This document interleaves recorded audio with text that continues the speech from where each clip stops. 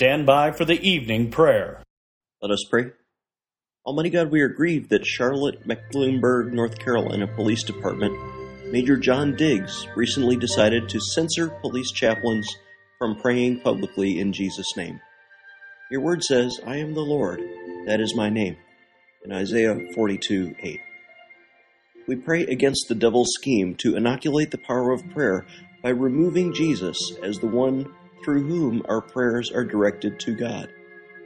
We pray that religious freedom of speech would be restored, so all policemen will continue to receive the spiritual care that only Christ can offer. In Jesus' name, amen. This is former Navy Chaplain Klingenschmidt. Would you please add your amen to the petitions at our website, prayinjesusname.org.